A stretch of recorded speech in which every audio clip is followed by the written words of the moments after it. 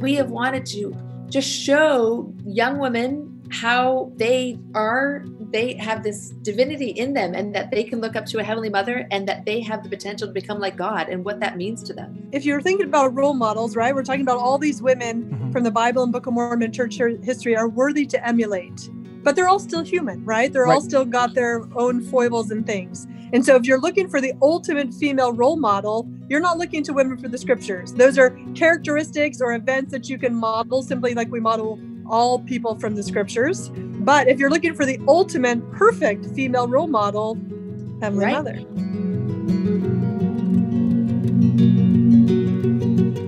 Never ever before in the history of the Cultural Hall have I ever been booed, and it happens in this episode. Oh yeah. And do I deserve it? Probably. You could be the judge of that. I think you're probably going to say, yeah, I do deserve to be booed, but listen for it. It happens in this episode. Don't forget, if you're listening to this in 2020, you have until the 31st at midnight to get in on the $3 Patreon level of the Cultural Hall. You can become a Patreon saint for just $3 before the end of the year/month. After that, it'll just be that $5 and $10 available. I may do one in the middle. I haven't decided yet. I might get crazy, but I can tell you that the $3 one will go away. Had lots of great people join the Patreon saints because of that. So go to patreon.com/The Cultural Hall. You'll hear me mention it again. This is updated information. This interview was a while back. How do I know? Well, because I was there and it was a while back. But also, there is the Boys Guide to Heavenly Mother now available. You can find a link for that in the show notes, as well as some of the other links. We take the notes for you, and timestamps. You can go to the different parts and different questions that maybe you want to get answered. This might be a resource for you. Check out this episode of The Cultural Hall. It's time for another episode of the Cultural Hall. Hang on tight. Here's the deal. We're talking about A Girl's Guide to Heavenly Mother, and I have to tell you, in just the few minutes that I've already had to visit with these folks before we got them here on the Cultural Hall, it's going to be a great episode. I'm talking with MacArthur Krishna and Bethany Brady Spalding. I just have to ask you each first, are there meanings to your name? We'll start with you, Bethany. Brady is maybe an odd name for a woman to have as her middle name, or is that your maiden name?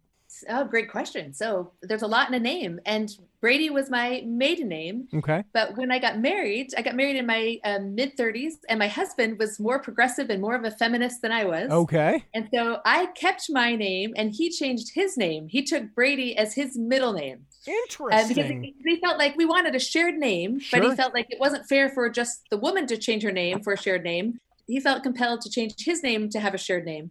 So we actually ended up all taking Brady as our middle name. So my husband, myself, and all of our 3 daughters have Brady as our middle name, and then Spalding as a last name. So it was our attempt to each be willing to change to embrace a new shared family identity. That's interesting, because there were a couple things that you said there that I was like, I don't know where this story is going. When you said we all took the middle name, I was like, how many all are there? And then you indicated it's your daughter. So I'm like, oh, thank you. Please bless that that's the way that is. But I've never, I don't know that I've ever heard that. Yeah, Can we tell the story about your grandmother? Because that's a great story. Which one? I'm going to tell the story, and then you might have to edit this out if Bethany's grandma doesn't, if Bethany doesn't want to live about her grandma. Okay. So Bethany's grandma meets Andy, her husband, and says, did you know he was the one when he had the middle name Brady too? When his name was Brady, did you know? Yeah. Do you know what? It wasn't my grandma, but it was the temple worker when we got sealed. Oh, see, well, then feel free. We're not even related to that woman. Oh, we had a civil wedding. We got married up in the mountains of Idaho in a red dress and this really spectacular mountains in the Sawtooth. Wedding in the Sawtooth. But then we had a temple sealing a while later. And when the temple worker was looking at his name, she's like, how did you find a man with your same middle name? It's incredible. And when I tried to explain to her, the sweet, bountiful temple worker, that he had changed his name, she couldn't, it does not compute. Does not compute. It didn't. Nope. Interesting. But he started a trend, and actually a lot of our friends followed his example, and a lot of my friends married men who took their name too. Oh. It's an interesting thing to note that it takes just maybe one person to speak out on something, and then others have that example to follow. Maybe something that will be a theme throughout this episode. MacArthur, let me ask you, MacArthur Krishna. That's an interesting. Yes. I haven't met a lot of Sister Krishnas. Okay, and I'm telling you, it was a near miss. Okay. It could have ended up to be Sister Junjunwala. How's that for a mouthful? So my husband is from India. Okay. And in India, as soon as you say your name, you can pigeonhole the person. You know where they're from. You know what caste they are. You know what their job was or recently used to be. Okay. So similar to like in the West where someone says Mason, Carpenter, Smith, sure. Like those names had jobs, right? Mm-hmm. So my husband's family name is Junjunwala. And when he was born, his parents decided they hated this idea that as soon as you said something that you were immediately pigeonholed. Mm-hmm. And so they decided to give my husband his father's first name. And so when my husband is introduced places in India, it makes absolutely no sense. Like someone stops, pauses, they wrinkle their face. They're like, no. Because like they just understand that there's no hole to put my husband in. Yeah. Which fits his personality perfectly, frankly. Yeah. But that's how I ended up to be a Sister Krishna instead of a Sister Junjunwala. Yeah. Let me ask you, what took you to India? Obviously a plane, but I'm looking more specific, like life that said, hey, India is the way for you to go. Okay. God. Okay, tell me more. I got to know more about that. Yeah. So the first time I went to India was an ex-boyfriend, not my husband. Didn't work And out, I had that kind of thing? I'm sorry? One of those situations where it didn't work out, you followed a guy and you were like, this is going to be great, and then it didn't work out. Almost. Okay. You know, as we say in Hindi, actually, lugbug, which is my favorite Hindi word, and it means approximate. So lugbug. Okay. But I went to India and I fell in love with India. And I fell in love with the energy and the fecundness of it. That's not a real word, but the fecund ground, right? Like anything could happen. Anything often does happen. Yeah. And just this sensibility that India gives you, this soul scrubbing, because as soon as you think you've got it, India just throws something at you to make it abundantly clear you got nothing. Yeah. And it's kind of fun to be in a frame of mind that you got nothing, because that actually, I think, is closer to the state of the universe than how we like to perceive things. Uh-huh. And so I started going to India first because I had this spiritual experience that India was going to be important in my life. And then I started going back once a year because I worked at a job that I got a free airline ticket anywhere in the world once a year. Cool. Awesome. Yeah. Yeah. And so I went to India once a year for about 10 years. And every time I went there, I literally felt that my soul was just being like, creak, creak, creak, creak, creak. I mean, just scrubbed out. And it was powerful and amazing and humbling and all these amazing things, right? Yeah. And my friends started asking me whether or not I was going to marry an Indian. Mm-hmm. And I only cuss about once every 6 months. And my answer to that question was, beep, no. So I was not going to do that. How come? Which my husband loves, obviously, this part of the story. Yeah, how come? Just the cross cultures or like? No, because I actually appreciate cross-cultural learning. Okay. And I grew up in West Virginia, which means kind of I was going to be cross-cultural learning no matter where I married. Right, because if people speak English, that's cross-cultural if you're from West Virginia. Exactly. That's what I'm saying, man. Boom. Right? Hey, when you come to West Virginia, get your passport at the border, son. Yeah. So I realized that India was not going to work for me because let me think about this for a few minutes. And again, I told you I'm in love with India, so I could give you the list of things I love too. Uh-huh. But it's very, very hierarchical, insanely hierarchical. That doesn't work with me. Okay. Right? Like we're all children of God. Right. It is extremely chauvinistic. So India has one of the highest rates of female suicide in the world. Ugh. Like Indian women know it's a really lame place to be living, right? And to really be thought of sincerely as a second-class citizen, second-class human, honestly, doesn't really work for me. And probably the clincher culturally is that the husband's loyalty goes to his mother instead of to his wife. Okay. So I can see why you would not want to have anything to do with any of those things, but you set of things. But you found the black sheep of India and married him. Oh my gosh, my husband's such a maverick. He's insane.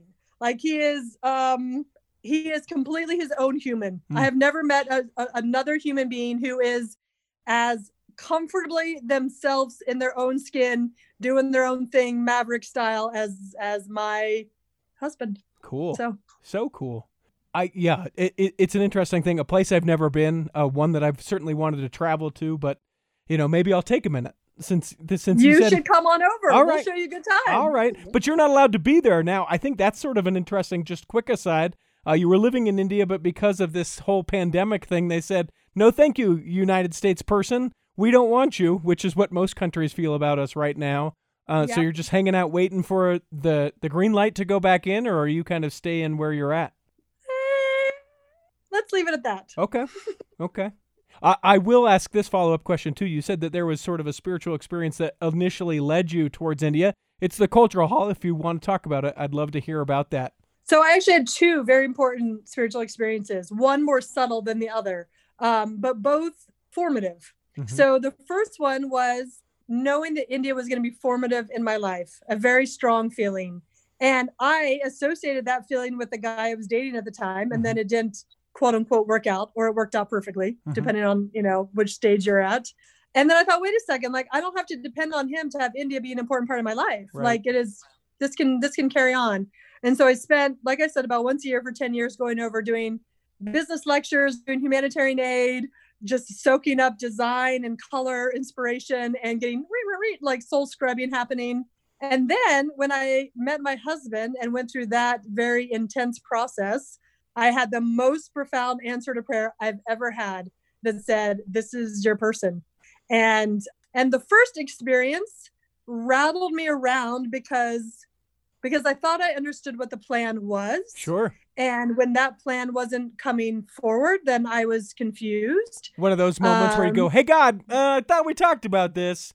But the plan was, and he's like, right? Oh, you thought that was the plan. That's so cute. It's so cute, right? Exactly. So funnily enough, I clearly have issues with following plans, right? Because then we're back around for the second time. And I had been like, no, of course I'm not going to marry into this. And there's so many things beyond those cultural things that didn't seem to fit a plan, for a person who'd been raised on the BYU fight song and, Pioneer stock and et cetera, right? And in the culture hall, basically, right? Yeah. In the culture hall, basically. I was basically birthed in the cultural hall, right? Yeah. And so, in fact, I was actually one of the people who rode the parade when we did a Mormon parade in my hometown in West Virginia. This is not 24th of July down Salt Lake City streets. Ogden, where my mother's from. This is West Virginia, which doesn't really. I had no idea they had a Mormon parade in West Virginia. Learn something new every day. They don't. But I got to be in the parade to represent the Mormon faith and literally be the poster child of Mormonism. Oh, cool. Very cool. Oh, yes. That is me. Yeah. So, poster child. Nice. So when this came around and I had this amazing spiritual experience, this profound, literally, I don't know how your answers to prayer work. Most of mine have been a nice, warm, fuzzy feeling or something that seems to kind of roll out in front of you. Things seem to go, lock into place when a job is it's supposed to be your job you take or something like that. Or even just kind of I think I'm going to go this way. Stop me if not. Right? Yeah. This was not those. This was knock you to your knees. You are in the presence of deity. Get humble. Yeah. And be ready for this plan. Right? And I think it needed to come because it's a wild ride.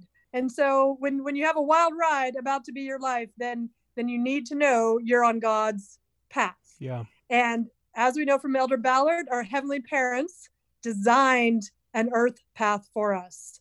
And so having the guts to find that path and stay on that path kind of is like a life's work, right? Yeah. So India has obviously been a significant component of my path. It's cool to know that where you guys each come from, because I want to take a break for a quick second, and I want to find out how it is that Bethany from Virginia meets MacArthur from India by way of Portland, by way of whatever, and then you guys put a book together. We're going to come back in the second block of the Cultural Hall and find all about it.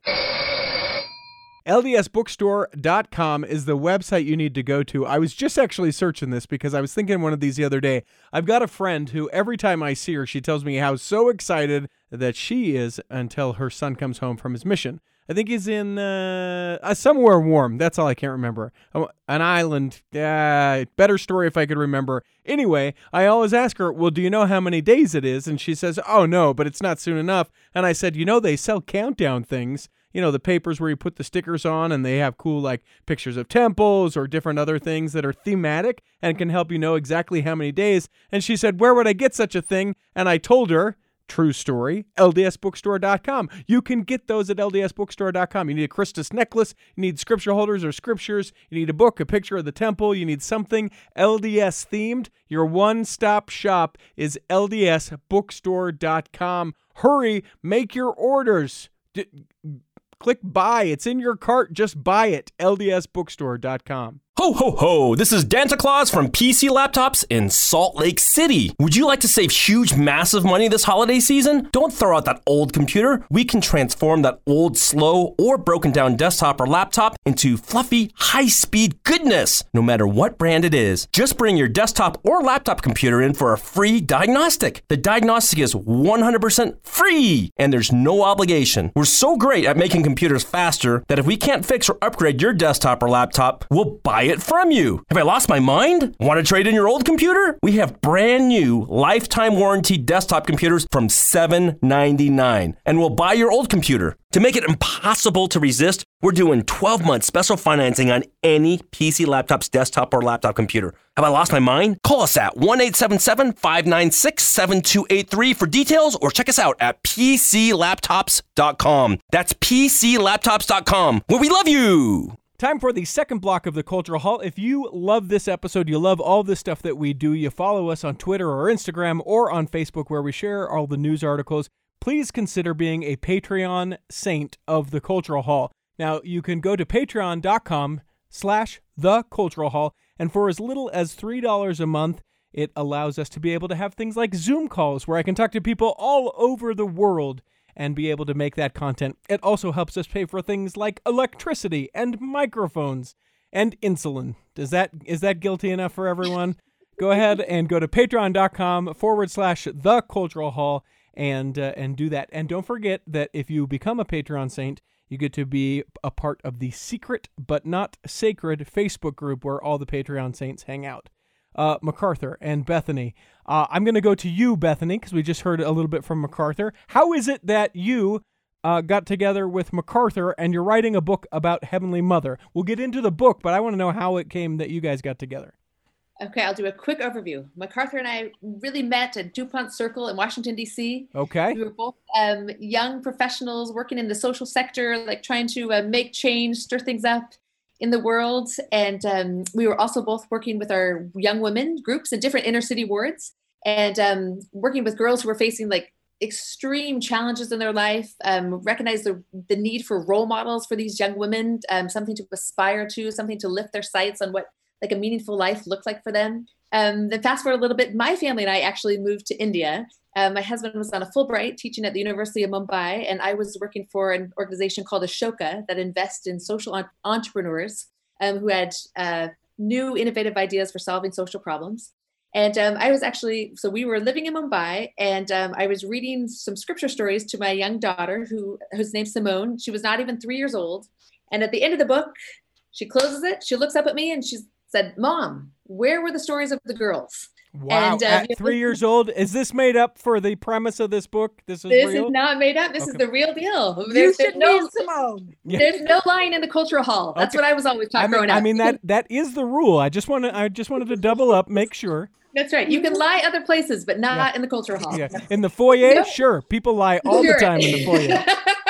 In the bathrooms, maybe, but not the culture hall. You could even maybe get away with the back of the chapel, but not the culture hall. I was going to say bishop's office, but I didn't want to.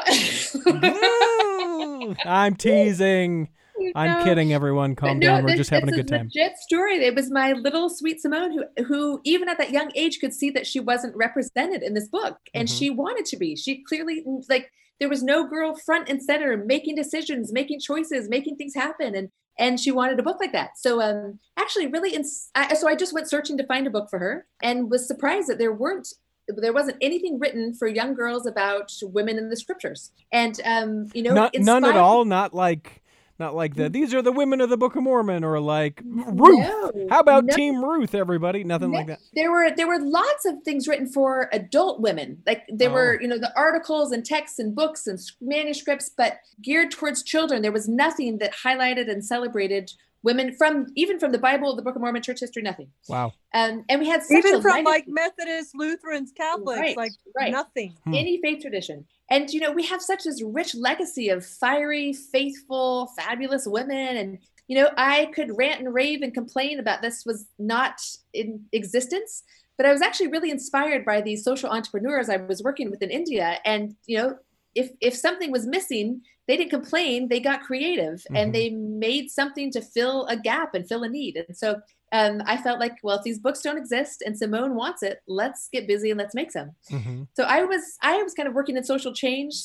MacArthur, a wonderful friend, was a great storyteller and used story to create change. And so I reached out to her and I just said, let's do this together. Let's collaborate on this endeavor and let's make children's books. And MacArthur's like, not interested, next. Please.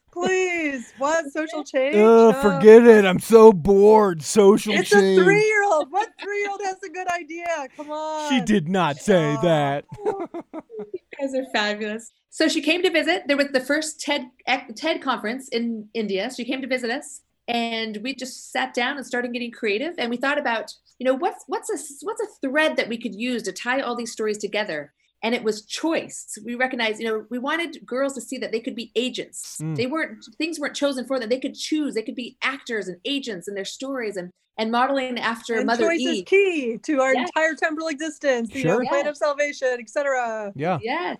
And, really starting writing about Eve and this heroic choice she made to leave luxury and paradisical beauty and refinement to a life of like India, like of frustration and difficulty and pain and disappointment and craziness and chaos, right? But so we started writing about women. We did a series, Girls Who Choose God, from the Bible, from the Book of Mormon, from church history. We wrote a book about families. And but all of this, even from the very, very beginning, MacArthur and our goal was to get our readers comfortable with strong, faithful women and to introduce them to Heavenly Mother, to this idea of that we need to build our spiritual muscles. I want to make sure that I understand what you just said correctly. From the beginning, the thought would be that ultimately there would be this book about Heavenly Mother. That's what you guys, although didn't go there automatically, you were like, hey, you know what? If we jump here, people are going to go, hang on. It was other stories of other women and then build up to it.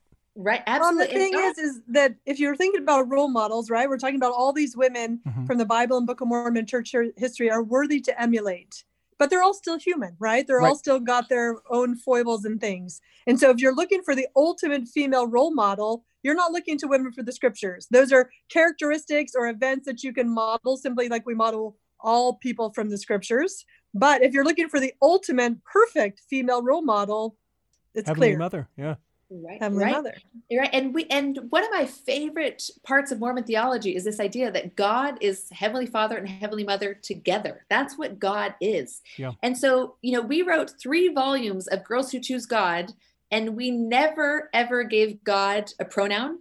We wrote it in such a way that God could be used as a term for our heavenly parents. From the very beginning, we were incredibly intentional about that. It was challenging to do, but we did it. And that is what we've done in this next volume, A Girl's Guide to Heavenly Mother, is that we have wanted to just show young women how they have this divinity in them and that they can look up to a Heavenly Mother and that they have the potential to become like God and what that means to them. A couple of things come to my mind as you talk. One, that I don't know that whenever I've considered God, that I think God is Heavenly Father and Heavenly Mother. Like, I've certainly considered Heavenly Mother. I'm not, we're not starting this interview and I'm going, what? Heavenly Mother? Or what are you, like I'm familiar enough with that. But I guess, being completely vulnerable and throwing it out there, when I've thought of God, I guess I've always thought and assigned him to be Heavenly Father, as opposed to God is this unit of Heavenly Father and Heavenly Mother. That's one thing that sort of comes to mind as I hear you speaking. And then the other thing, which has sort of become a little bit buzzy recently, but I think totally appropriate and powerful, and why it gets used so much, is the idea that you can't be what you can't see.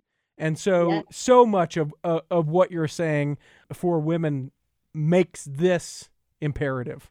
Absolutely. And Exactly. my response to that is like one of the first quotes that we use from our book throughout the Girls Guide. It's anchored in quotes from apostles, prophets, and female church leaders. It's really grounded in our theology. But we start with a quote from Elder Erastus Snow that says, "Deity consists of man and woman. There can be no God except he is composed of the man and woman united. And there is not in all the eternities that exist or ever will be a God in any other way."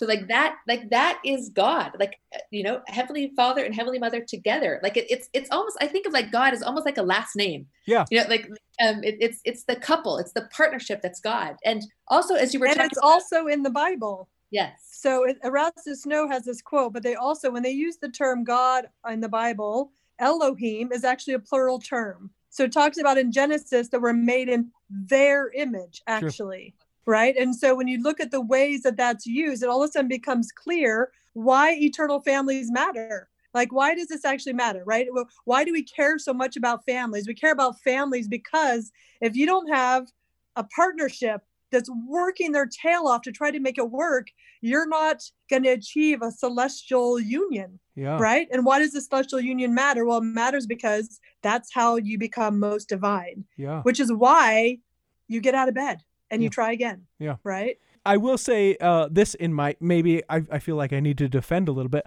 I love it. I just have never considered the idea of, that God being like a last name. They wanted it to be Krishna, but they felt like that was too identifying.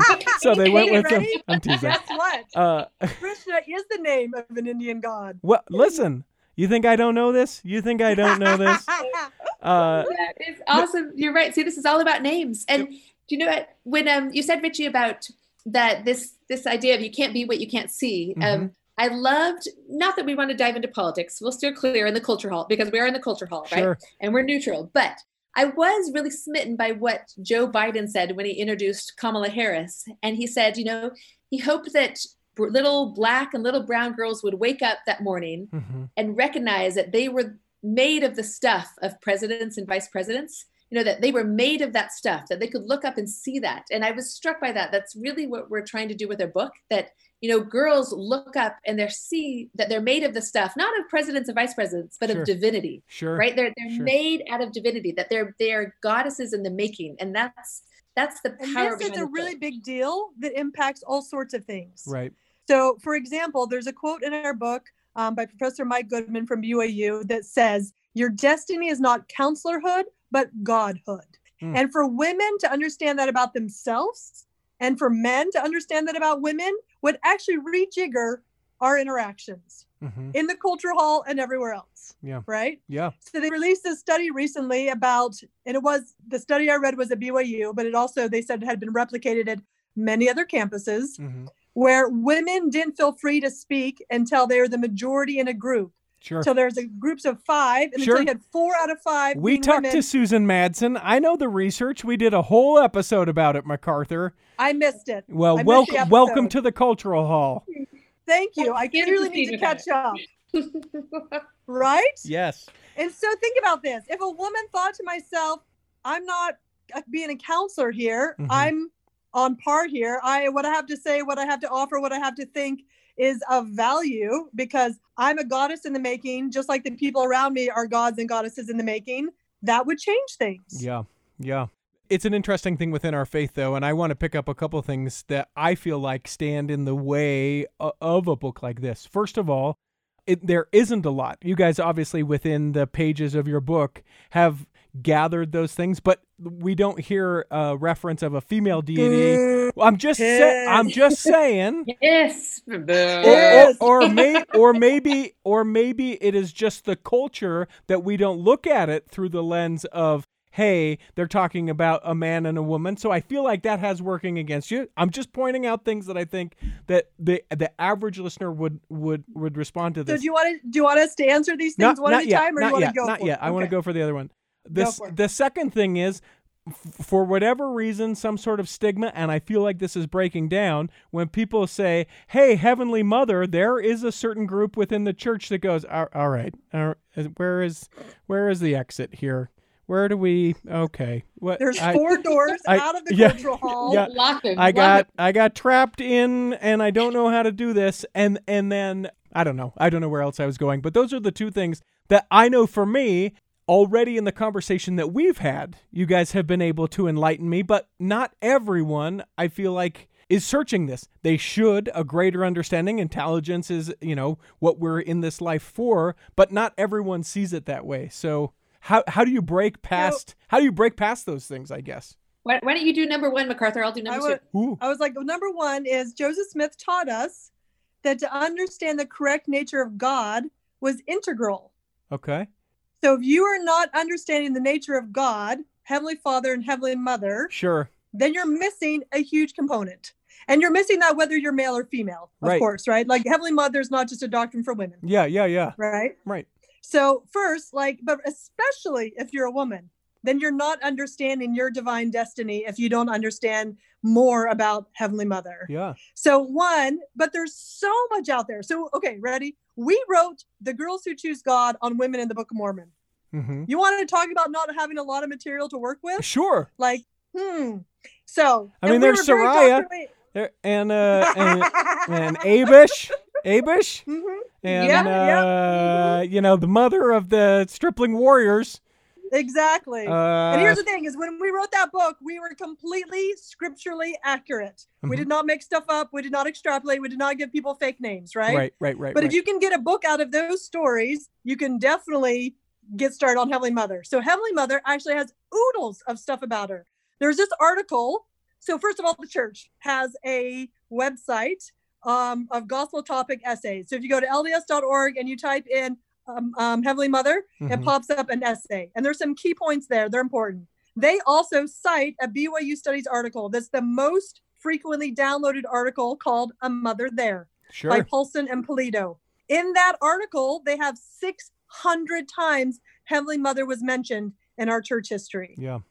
And that's not even exhaustive. It's not even extensive. It was a decade old, and they always claim that wasn't even everything. But 600 references from apostles, prophets, and church leaders. Like that's an tremendous. And other people. I mean, there was other people involved in there too, but lots and lots of information. Mm-hmm. Then you go into modern day. So if you go again to the church's website and you type in Heavenly Mother or Heavenly Parents, and every single general conference talk that ever mentions her pops up, mm-hmm. there's so much information. So I think we have this like perpetuating myth that keeps being like, we don't know anything. What's there to know? We don't know anything because we don't have a whole canon on her, right? Mm-hmm. But the truth is if you want to read, if you want to research, it's there. There's actually a website now called Seeking Heavenly Mother that we found when we were in the process of this. And because we spent a year researching and trying to dig out all this stuff. So we just decided to lump it into this place. So we teamed up with these great women from BYU, mm-hmm. and they have a resource section. And if you only want to study what the prophets have said, you can go to that. If you want to know what scholars have said, if you want to know Heavenly Mother, is she in the Book of Mormon? What do we know about that? It's there. So there's all sorts of ways that you can read if someone wants to dig in at what source you feel comfortable digging into. But the fact that there's not enough information. So let me ask you that. Why do we perpetuate that? Because I mean, you booed and hissed me, and I just felt like I was throwing out what I feel like a general attitude is about it, right? Oh, we don't really talk. We only booed and hissed you, Richie, because we felt comfortable doing that. And we would have been polite if you had been any other host. And I love that you feel comfortable enough to boo and hiss me. But I think it is a question worth asking. Do I just go, oh, we don't know much about Heavenly Mother, stop thinking about it and move on to something else? Is that kind of the thought behind it? Exactly. Yeah. So historically, there was the California seminary teacher decades ago who developed this concept of a heavenly hush, because Heavenly Mother was so sacred and so tender that we shouldn't speak of her. It was too irreverent to mention her name, and that was never taught by church leaders. That was a cultural norm that was spread and embraced and practiced. And it was, it's just all kind of part of the cultural hall schwank, right? Like that's what's gone on, right? Well, then I'm sorry. I'm sorry that even tonight in the year 2020, I perpetuated garbage. I'm sorry. No. But you know what? That's so much the reason behind our book is that we want to liberate people to know that the church, on the church website, it says this is a cherished belief. Mm-hmm. This is a cherished, unique belief. Doctrine. And if we cherish this doctrine, then what do we need to do? We can't hush. We can't keep it under a bushel. We've got to celebrate it. And, we're trying to change the concept from a heavenly hush to a heavenly hallelujah, right? Let's get this out there. And what I've been telling people is that, Mormons, our jam is sharing with the world the unique doctrines that we have. We love to tell people about work for the dead, that our, our salvation can go on beyond the grave. We love to talk to people that we have additional books of scripture and more testaments of Christ. We eternal families. Yes, we love to tell people about the word of wisdom. All of these truths that heal and lift the human family, that's what we do as Mormons. We spread it, we share it, we knock on doors, we keep knocking and coming back like you did. And again and again. Right? Yep. Harassing them. Yeah. Right. So let's put Heavenly Mother in that camp. I have met so many people of other faiths who I've shared Heavenly Mother with, who it brings them to tears. It's so comforting. It's so satisfying. It's so good for the soul. And I feel our hope is that Latter-day Saints will treat this as one of our many unique beliefs that we want to shout from the rooftops. Frankly, Neal A. Maxwell supports Bethany on this. Yeah. Thank you. So there's this quote by Neal A. Maxwell who talks about that revelation is given on certain topics in certain dispensations as it's needed, and that it will come up and be, and it says it's left to the members of the church what they do with it. That's a very badly paraphrased quote because obviously Maxwell was much more poetic. Yeah, I was going to say, I never knew Maxwell to speak like that. Bless your heart. I know. I could give you the exact quote if you wanted, but I'm telling you, this is legit. And the reason why I knew it was Maxwell, that it wasn't Maxwell's exact words, is because I understood what you just said. Normally with Maxwell, I'm like, what? Can we break that?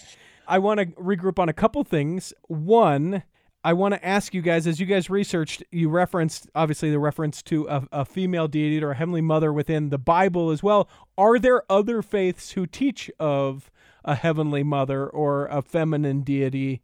Why, yes. In Christianity? Are there a lot? I guess I don't know, but within Christianity, are there a lot, or are we them Mormons with the weird theology? So, MacArthur could tell you a lot about in Hinduism. Of course, there's lots of female deities, right? In Christianity, I think in Catholicism, Mother Mary sometimes takes on a form of deity for many people. But I think also there's this resurgence of scholars who are seeking this out. And MacArthur and I don't hold ourselves up as scholars. We are storytellers who rely on research. But, I like to think of it. Hold on. But Christianity is like what percentage of the world's population? Sure. I just was curious as far as we know, there are no other sects that believe in a Heavenly Mother deity. Not like Mary, who gets elevated, but like a deity in her own right. But there are Christian scholars who are like Margaret Barker, who are searching these things out and looking at like in biblical texts, this reference to a female god. But what I think is fascinating, that Joseph Smith and the Restoration, when he first went to the Grove of Trees, the Nicene Creed was that God was unknowable and without body, parts, and passions. God was so mysterious and unknowable. And the whole work of Joseph Smith was to help us understand an intimate, loving, parental God, right? And so in that first vision, God became known and became like he knew Joseph's name, and he had that God and Jesus were different. They separate and they had bodies, right? And so this whole part of the restoration is making God knowable. And so to me, again, Heavenly Mother is just, again, part of that ongoing revelation. It's making God familiar and comfortable. And of course, if there's a father, there's a mother, like it's just this natural, comfortable, knowable God that Joseph Smith wanted the world to have a connection with. Which is interesting to sort of note when you talk about that, maybe you thought it was like a power or an energy, or didn't recognize that it would be a man like him, but a heavenly man as he's speaking with God and with Jesus. That part of that was like, oh, hey, you're a person. All right. Like that. That's something we don't consider. The other thing I was going to bring back is, as you were talking about the website, seekingheavenlymother.com, he said with a question mark. I love the idea, as you guys were telling that story, that you did like a bunch of research, but then you never thought to Google it And then you're like, seekingheavenlymother.com. Oh, they've got everything done for us already. Come on. Okay. In our defense, we gave them a lot of our research. Yeah. Yes. I'm teasing. And a lot of our art. And MacArthur guided and shepherded that website in beautiful ways and shared with them all this art. MacArthur, she wholly harassed all of these Latter-day Saint artists around the world to share with us their vision of Heavenly Mother. Because in addition to all the quotes and all of these beautiful words, we wanted the images to evoke this connection with this magnificent divine being of Heavenly Mother. And we wanted it to come from Asia and Africa, Latin America, and Native American. Like, we wanted it to be expansive. And so we owe MacArthur for all of the beautiful art in the book. And of course the artist. But she's the one that made that. Yeah, the artist. The artist too, but MacArthur. Yeah. Let's take another break, and when we come back, did we address the other one, Bethany? Did we address the other thing? Ooh, which one was? I don't know. Now I can't even remember what it was. She took one. You took two. We'll take a break, and we'll come back and do that in the third block of the Cultural Hall. Imagine running a small business today. It's challenging. Imaging and internet presence is an absolute must. Even with that, you're still a small star in a bright cyber universe. Now, imagine you have someone who understands how to get your site designed for your talents and then easily searched by potential clients. Imagine Lennon Design. Whether it's strictly a website or a whole package of logo creation, advertising media, and promotional materials, Lennon Design is your partner in business. They'll test the boundaries of their imagination to create something unique for you. When you need creative, affordable design, let it be Lennon Design. Call 801-699-3022 or visit LennonDesign.com. Here in the third block of the Cultural Hall, don't forget there is also a Facebook group that you can join. It's called the Cultural Hall Back Row. You don't have to be a Patreon subscriber to be a part of that. That's for all you nerds that really love what we do. Maybe we mentioned a particular city that has nothing to do with the interview, but you've been there and you want to talk about it. That's what that Facebook group is all about. Search for it on Facebook. It's called the Cultural Hall Back Row.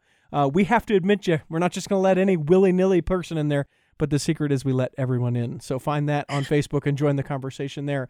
Bethany and MacArthur, I think that the other thing that I brought up was kind of the taboo nature of Heavenly Mother. Do you guys, as you talk about that you've authored this with people that you've never met before, do you get that sort of, okay, ladies, from people? And what do you do? Because it's an important thing. You want to open the conversation, but you certainly have had that response. So what do you do when you get that, okay, kind of response? So honestly, I wanted to take on this for 30 seconds, Bethany, and then all you. I spoke at a conference, and the feedback I got was, oh, we loved her, we love her. Did you hear she talked about Heavenly Mother? Yeah. Right? Mm-hmm. And it immediately slides into like a whisper, right? Mm-hmm. And the truth is, so what you quote unquote fight anything with is with truth. The truth is no a prophet or apostle has ever told us we should not speak of her. That is cultural hogwash that got built up and blown around, and we all bought it. We drank Kool-Aid, all of us. We've all been guilty of this, of somehow thinking that it's not appropriate. So the truth is, we have never been told this is not appropriate. Yeah. And in fact, we follow the prophet's model. And the prophet speaks of Heavenly Mother and Heavenly Parents. And we can tell you, when we're collecting quotes from this book, dozens and dozens of people at General Conference over the years have talked of Heavenly Mother and Heavenly Parents. The Young Women's Theme now says Heavenly Parents in it when it just got changed this last fall. Huge for a lot of people. Huge. I know, just tears. I heard about that from both men and women going, okay, finally. Right? Have that representation. So the truth is, of course, we can talk about her. So even if it makes you like have a little twitch, even if someone gets a little wide-eyed, the truth is it's beautiful and it can help people. And if you feel in your heart that knowing your Heavenly Mother loves you can help people, why would you not speak of her? What about that, Bethany? Just today, I had 2 conversations with 2 women in my ward. One had given the book to many of her granddaughters, and she has many teenage granddaughters who are wrestling with COVID and quarantine and anxiety and depression. And she told me that this book, and knowing about Heavenly Mother and knowing that there's this divine being who is all powerful and omniscient and is this incredible role model for her, She said that was the most meaningful thing for her that she has thought about and reflected on for months. Like that gave her hope in this hard time. That was for a 15-year-old granddaughter. Wow. That was this morning. This evening, I had a woman come by and said she has a sister. She's not of her faith, but she has this woman. Her sister is brilliant. She has a PhD. She's a professor, and she has always wrestled with her self-worth. And she told me that this book, she gave her sister this book, and this book has helped her sister know her self-worth more than anything else. Wow.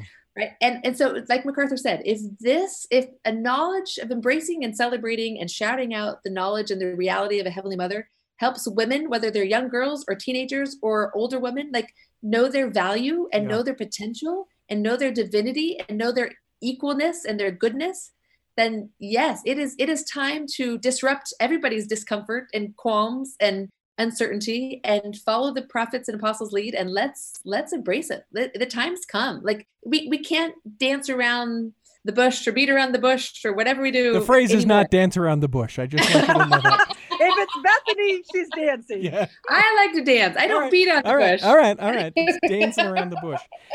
Is it my imagination, or are we talking about it more as we look at times in General Conference in the last 10 years? It seems like I go, oh, and then certainly you mentioned the young women's theme, that there's the mention there. Is it starting to occur more frequently? Absolutely. Yes. The reference and heavenly, I would say the term heavenly parents is used very, very frequently in conference, in young women's, in youth gatherings, by my bishop, by my primary president, by my young women's president. That is a term that is used often, right? And we can't fully understand Heavenly Parents if we don't take a deeper dive into Heavenly Mother, right? Right. We've had a good couple centuries with Heavenly Father, and of course we still have much to learn and grow to know Him and to come closer to Him. But to really celebrate the doctrine of Heavenly Parents, we've got to catch up on Heavenly Mother, and that was the purpose behind this book, was to help young women and all people who love young women grow in that knowledge and understanding. I'm going to make it's our doctrine. Yeah. So when it's appropriate and you're talking about, I feel my heavenly parents' love, that's real, right? And so for me, like every opportunity where it's real and doctrinally accurate to put Heavenly Parents or Heavenly Mother's name in there, it's a shame not to, right? Like that is a way to help people. It's a way to lift people. I'm going to make a sweeping generalizing statement, which people love. It never gets a reaction like a boo and a hiss from MacArthur. But there's a certain element that we men won't truly understand, right? Because we have deity represented in a male figure. We as much as, and I think that we can. I'm not discounting the experience that we shouldn't, but we won't. I don't know that we'll ever truly understand what it's like to not feel represented, to not be represented. So help us dumb men out. We're helping you out. We're writing a book for you. Yeah. So we've done the Girls' Guide to Heavenly Mother. The Boys' Guide to Heavenly Mother just finished printing on Friday. Well. Yeah. And so Bethany and I, because we write for girls and there's some lack of, experience in there, we teamed up with Martin Polito. We both also have 3 girls. So we're pretty girl centric in our world. So yes, we had to rally somebody else to join us. So Martin Polito is one of the co-authors of a Mother There article, the one that's cited on the church's website, the BYU Studies article. And so we called Martin and said, Martin, we need like some boy flavor on this and tell us why Heavenly Mother matters to you. And Martin is the most mother tongue savvy man I've met, frankly. You should have him on your show. Okay, I will. To talk about like, what does it mean why does Heavenly Mother matter to you? Because he would give you a totally different perspective as far as the male perspective. And I think, so a dear friend of mine recently told me that her husband doesn't get why Heavenly Mother matters. Yeah. Right. And I just laughed because I'm like, right, because you married well and your husband would never think about unrighteous dominion, right? Like there's not a chance your husband thinks that he's somehow more important than you or more spiritual than you, or he has right access to God and you have to go through him to get access to God. Like not a chance is that man ever going to say those things. So in his world, it's not really important, right? Right. But I'm telling you, a fair number of women in the world have experienced a different situation. And in fact, Nicholas Kristof in the New York Times wrote this amazing article about how organized religion had kept women from God and made women feel as if they're not part of the spiritual conversation. And that has not been our LDS theology. And so if this is our doctrine, that Heavenly Mother is a key component in spirituality and the nature of God, then it matters. Let me ask you, Bethany, what did you learn from Pulido as far as how he embraced the Heavenly Mother? How he did it? Yeah, MacArthur mentioned that it was a certainly not necessarily a different take, but that he was skilled in the way that he spoke about it. And coming from the male perspective, did you learn anything from how he approaches a Heavenly Mother? For Martin, and really, he would be great to have on your show because he'd be able to express this so much better than I could capture it for him. But he loves the idea of partnership, that we can't be godly without partnership. And that was so key to him. But then also just in the way that he treats his wife, like he treats women, how boys think of girls as they're dating and as how they're thinking and finding someone who would be an equal partner. How boys see their role in the world as parents. Definitely from a male lens was different from how MacArthur and I talked. But MacArthur actually worked more closely with Martin on the project. So she'd be. What did you learn? That's where it was going, MacArthur. I was going to ask you as well. What did you learn from being able to work from him or hearing how he phrased things or hit the male lens? Yeah. So one, he phrases things beautifully. He's a beautiful thinker and writer. And so it's just nice to have his lyricism. On the second part, it was fascinating to us because for Bethany and I, we wrote the whole girls' guide about like lifting, right? Let's lift women. Let's tell them their worth. Let's hold them up. Let's celebrate. Like, let's relieve them. Like all of these inspiring things. Where Martin's take for men was like, we're going to hold them accountable, right? Like the whole book is about like, men, get it together, right? Yeah. And I kept having to be like, Martin, can we be softer here? Can we make this friendlier, right? And so his whole deal, even though he himself is not a harsh human, but his whole deal was like, men need to feel that they are accountable. Right. Right. And this is accountable about worshiping Heavenly Mother. Knowing there's a female deity you should be including in your worship would probably blow some men's minds, right? Yeah, 100%. And we're hoping that it gets included in the young men's theme next, right? Yeah. Like, it was included in the young women's, it should be in the young men's too. And so we're hopeful the next round. Yeah, that was sort of an odd takeaway, right? It's mentioned as God in the young men's and heavenly parents in the women. And I know that a lot of people are like, that was a chance you could have like copy and paste there, guys. You could have just there's the one and the other. Had to choose first. Yeah. We're just saying, Yeah. So a boy's guide. Martin, I think, was fascinating to work with because he had this very strong sense that men had this, like where Bethany, I think about like lifting women and celebrating women. He had this sense of living up to potential and having a responsibility and an onus on you of what you're doing. I mean, he talks about like, we have been given the opportunity cost of earth life was nothing, right? Like we were given the ultimate free lunch, he calls it, of this earth life. And so for him to say, you don't blow this, right? Yeah. And the way you don't blow it is through becoming more godlike, and becoming more godlike is how you treat people. So you need to understand who women are and how they need to be treated. Yeah.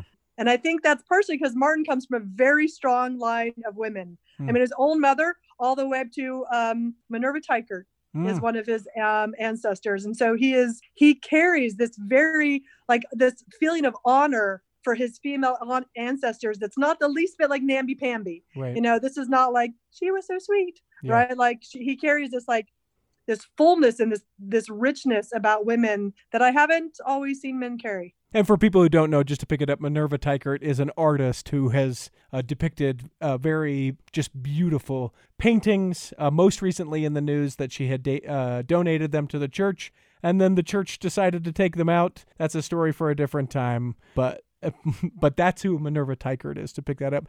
You guys would obviously recommend that boys read the boys, but also the girls version, and the girls read the girls as well as the boys version. Absolutely. As far as the book goes, is it, I know it's geared towards boys and girls, so fairly easy to digest. Give me some of the technical things with the book. Yeah, it's actually, so the Girls Guide is more targeted towards girls, and we decided to do that. Our Girls Who Choose God books were not girl specific. They were for both, right?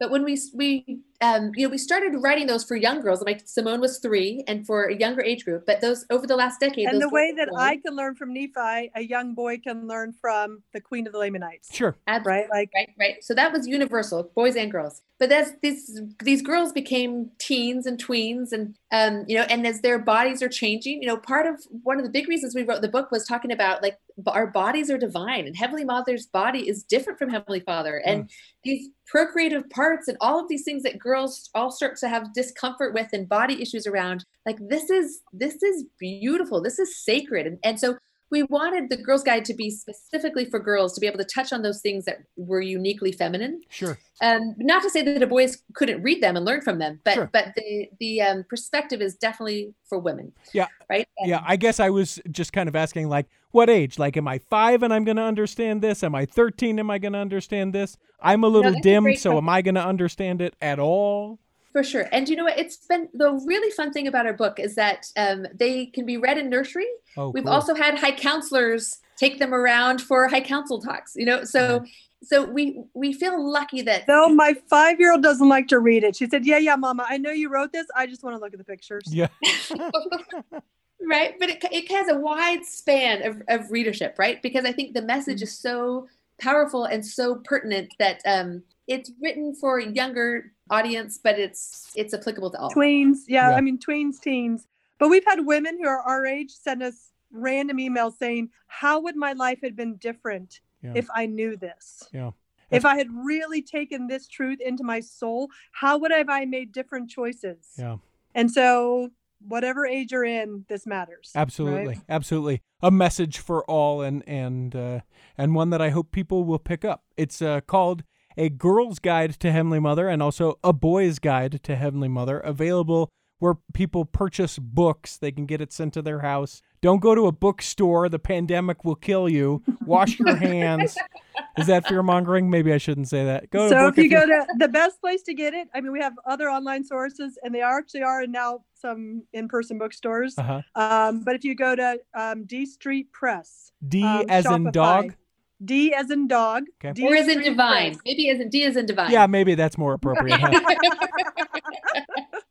I'll also leave a link for that in the show notes for this episode, so people can just go and click. That way it's even less painful, even more easy to be able to do it. You guys, we're at the point of the episode where I ask everyone who steps in 3 questions. I know you guys have never listened to the Cultural Hall, so you guys have no idea what's coming, but I appreciate that these will be new for you. The first question, we'll go Bethany, then MacArthur, and then we'll go MacArthur and then Bethany, just so you know what's going on. Oh boy. The first question is do you have a calling right now? And if so, what is it, Bethany? Ooh, I am lucky. I have a great calling. I am our community service engagement coordinator. And so through the pandemic, I've helped our ward and state come up with ways to contribute in meaningful ways. We've supported foster children. We've helped deliver school meals. We've helped, with some really beautiful ways. Our ward now also, I'm helping our missionaries who are quarantined and have been struggling to be removed from people who they're here to serve. And so our missionaries are able to do volunteer work for about 6 hours a week. So cool. I'm helping them work on farms, work in city cleanups, so finding ways for missionaries and members of our ward to, during the pandemic, also during the racial reckoning, how we can be a part of our community in important healing ways. And so it's an awesome calling. Very cool. Can you tell that it didn't really take a lot of inspiration for the bishop to know where to put, Bethany? Who should we have do this? Is there anyone? She's primary president for 5 years, and so where should she go next? Yeah, right? I don't know. It's really fun. What about you, MacArthur? Do you have a calling? Yeah, I'm a ministering sister. Nice. Yeah. How many sisters do you minister to? So, in fact, when I lived in India, I was in charge of ministering to every member of church that was outside of Delhi. In the northern half of the mission. India has 2 missions for 5 billion people or something. Yeah. And so 5 billion people later, there's 2 missions. And everyone who lived outside of Delhi who was a member of the church was my job to minister to, whether they're male or female. So my visiting teaching route at the time stretched an analogous geography from Washington, D.C. to Denver. There you go. There you go. That was my route. Let me ask you, 100% MacArthur? Yeah.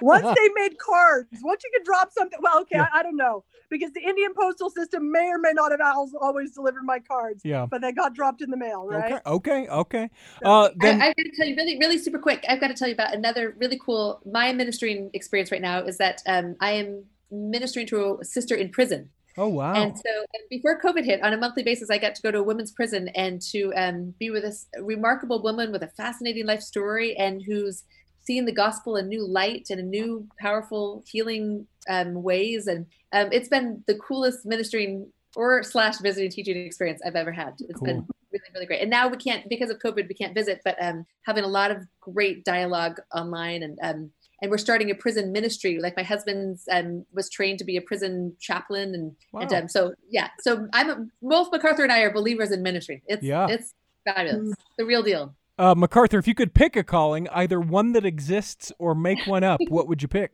Ooh, I've never been able to make up my own calling. Well, that sounds like fun. Interior designer for the church. More colors in the chapel. More colors. More color palette, give me. Exactly. More I'm telling you, stained glass windows. Oh, I'm sure. There's this amazing artist from Cambodia who painted one of the most fascinating images of Jesus I've ever seen. Uh-huh. The church bought it, but it was on display a few years ago at the Church History Museum. And it showed Jesus wearing, with his long, dark, crazy, curly black hair, wearing these gowns of peach and golds and pinks and little kids crawling all over him. And I loved it because she said, where I come from in Cambodia, these are holy colors. Mm. So in India, the Hindu holy color is orange. And so it's a much more rainbow effect when you go to interact with deity in India. I need to say this, MacArthur. You didn't answer my question. I know, I was stalling. Yeah, no. Because I was like... Nope. I answered it for her. What do you mean? Okay. If that's what it is. That's why I have a co-author. All right, then. Bethany. Hold on. If I could be like what was the group from BYU, the Young Ambassadors, minus the singing. Like you don't want me to sing on behalf of anybody, but minus the singing, you could just send me around to be young ambassador or, my age ambassador. Yeah. So that'd be fine. A woman of a certain age ambassador. Perfect. That would be awesome. A grand dame. All right, Bethany, you know the question. What's your answer? Wow. Well, I'm pretty jiving with my current calling. I do think it's a perfect fit for me, a community engagement coordinator. But if I could make one up, it might be the Heavenly Mother Correlation Committee member to integrate her into all of our manuals and materials. How about that? There you go. That's why the question exists. Yeah. You're going to make it up. All right. The infuser of correlation. Can we expand it beyond Heavenly Mother? Because, that's a good thing to put in there. But how about so Freya, we have to pause and say this. This is MacArthur trying to answer her question a second time. That's fine. No, Go ahead, MacArthur. This is me expanding why Bethany really does need this calling. So in 2015 and 2016 in the Sharing Time Manual, out of 52 weeks, there were 5 stories about girls and 6 in 2016, which means 90% of the time our youth are hearing about faithful men. And we're not talking about just all the prophets and apostles. We're talking about like a little boy pays his tithing, right? Mm-hmm. And so if you want girls to be faithful, you need to show them faithful models. Yeah. And so when we're talking about infusing correlation. Tell me how you really feel, MacArthur. I know. I'm really good at that, huh? So vague. You are so vague. Yes.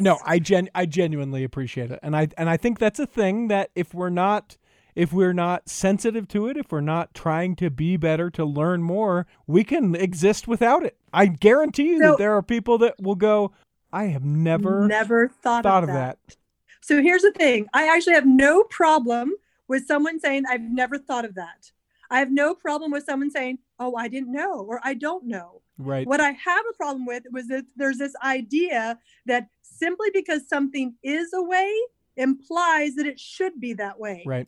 We need to work under a more divine model. And a more divine model means you take these truths that we understand and you roll them into every single touch point we do. Right. Because here's the problem. Here's why I'm passionate about this. I lived in India where women, as we mentioned earlier, are not treated as equals is not even on the table, Right. right?